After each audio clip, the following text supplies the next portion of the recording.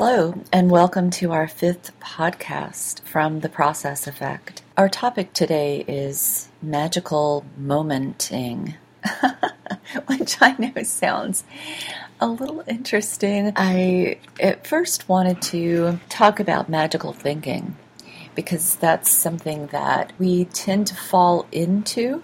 It's something that has a productive side, but sometimes is not so productive. The more I started thinking about magical thinking, we can't think about magical thinking without thinking about the work of Piaget and this idea of a child's stages of development and how children develop efficacy. I thought, I don't want to have to go down, and then have to crawl back out of the Piaget magical thinking rabbit hole. So instead, I thought, well, let's think about what is it that I actually want to talk about? What is magical in our lives? And how is it that we can start to apprehend, comprehend, use, notice those moments?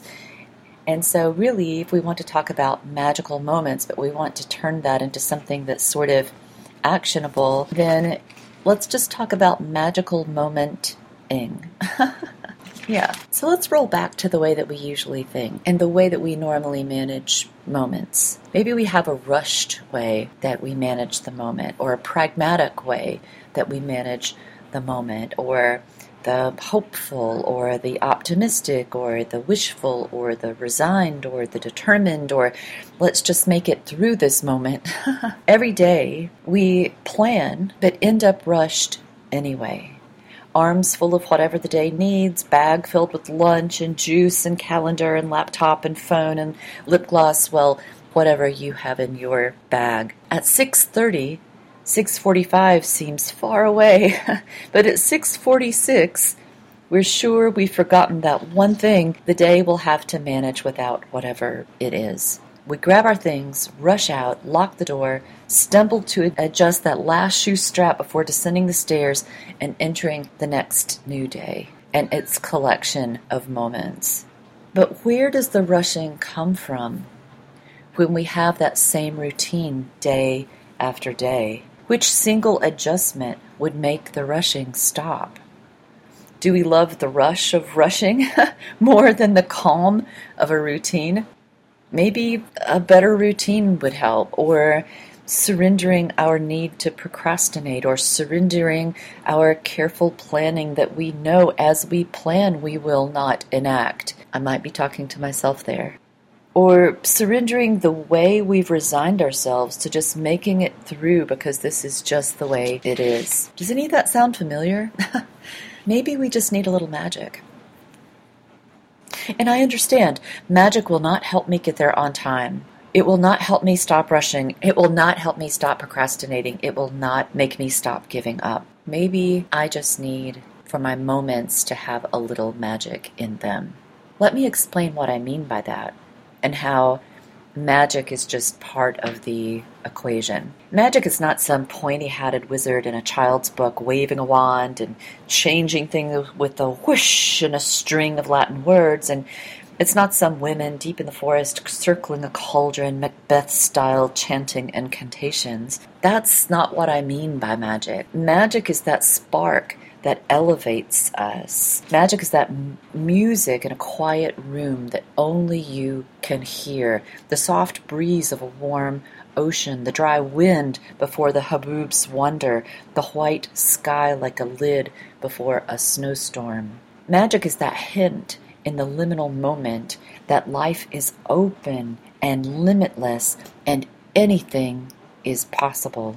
We have been magical, or we have named the magic in the world since the 14th century. In the prologue to the Canterbury Tales, Chaucer speaks of a man who kept his patient by his magic natural. Buckingham's Lives of Saints in 1447 speaks of the might of magic or enchantment. The Oxford English Dictionary describes this way of using the word magic, the oldest in the English language, as the use of ritual activities or observances which are intended to influence the course of events. Now catch that. Ritual activities or observances which are intended to influence the course of events or manipulate the natural world. It's fascinating, isn't it? Our preoccupation with rituals and processes which we intend to use to manipulate our lives and habits and schedules, our natural world. But we tend to explain them as productivity techniques rather than magic. When we speak of magical things in our daily lives, we think of those things without an apparent explanation, an inexplicable influence producing surprising results. Those are also definitions from the OED, of course, and this use of magic dates from the 17th century, when the term had moved from the rare occult moment to simply an incredible surprise in everyday life. I love the traces of uses of magical from Shakespeare to the present day, the most magically magical of any magic. The magical effect, their magical variety, a magical sort of way, the almost magical velocity of light. He is one of the magical things of the world, this haunting, magical sadness. Paris, that magical city. So you have to forgive me, I love the adjectival form of magic. I just love it. And I love the way it's been used through time, and I love using it as a modifier right now. And in what I just said, that one line, he is one of the magical things of the world, is he not? It's about the composer Franz Schubert. Here's more of the quote. Here's the one that comes right before that. But surely one may be forgiven for whistling Schubert, she said. He is one of the magical things of the world, is he not? I love that. That's from E.F. Benson's Climber of 1908. Magical. What is the magical moment? Why is it that we think that it's so rare? My tendency is to think that maybe we've just forgotten to notice when the magical moments arrive. And it's only in retrospect that we think, what happened yesterday? Tell me about your day, blah, blah, blah, blah, blah, blah. And then, or what happened last week, or what happened that summer? And you think, and nothing really happened, right? Oh, well, that, I don't know. And then you start describing it, and you realize that you're really stringing together pearl after pearl after pearl, magical moment after magical moment.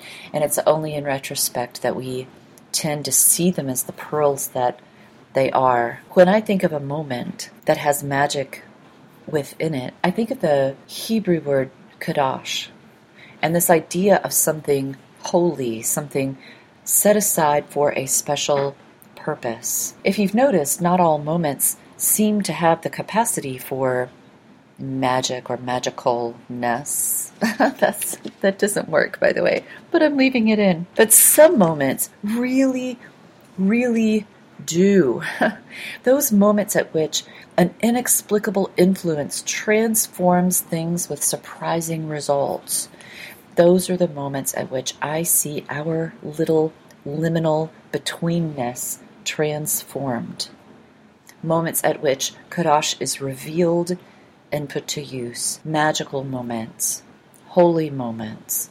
Moments of transformation and surprise. And I'm so grateful when and as they arrive. So let me make a few suggestions. Earlier I said that, well, what did I say? Basically, hindsight is 20/20. I said that we tend to notice these magical moments in retrospect. It's so difficult sometimes to catch ourselves in a magical moment. So let's all try together, individually, separately, together, let's all try to notice.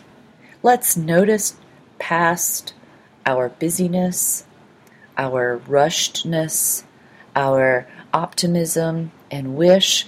You know, wishes can hide what's actually happening. We're so fixated on next and what we want to happen that we're not here. So let's notice past our optimism, our wish, our determination, our resignation, our need to control the moment. Let's notice past those things and try to catch those magical moments in the net of our attention.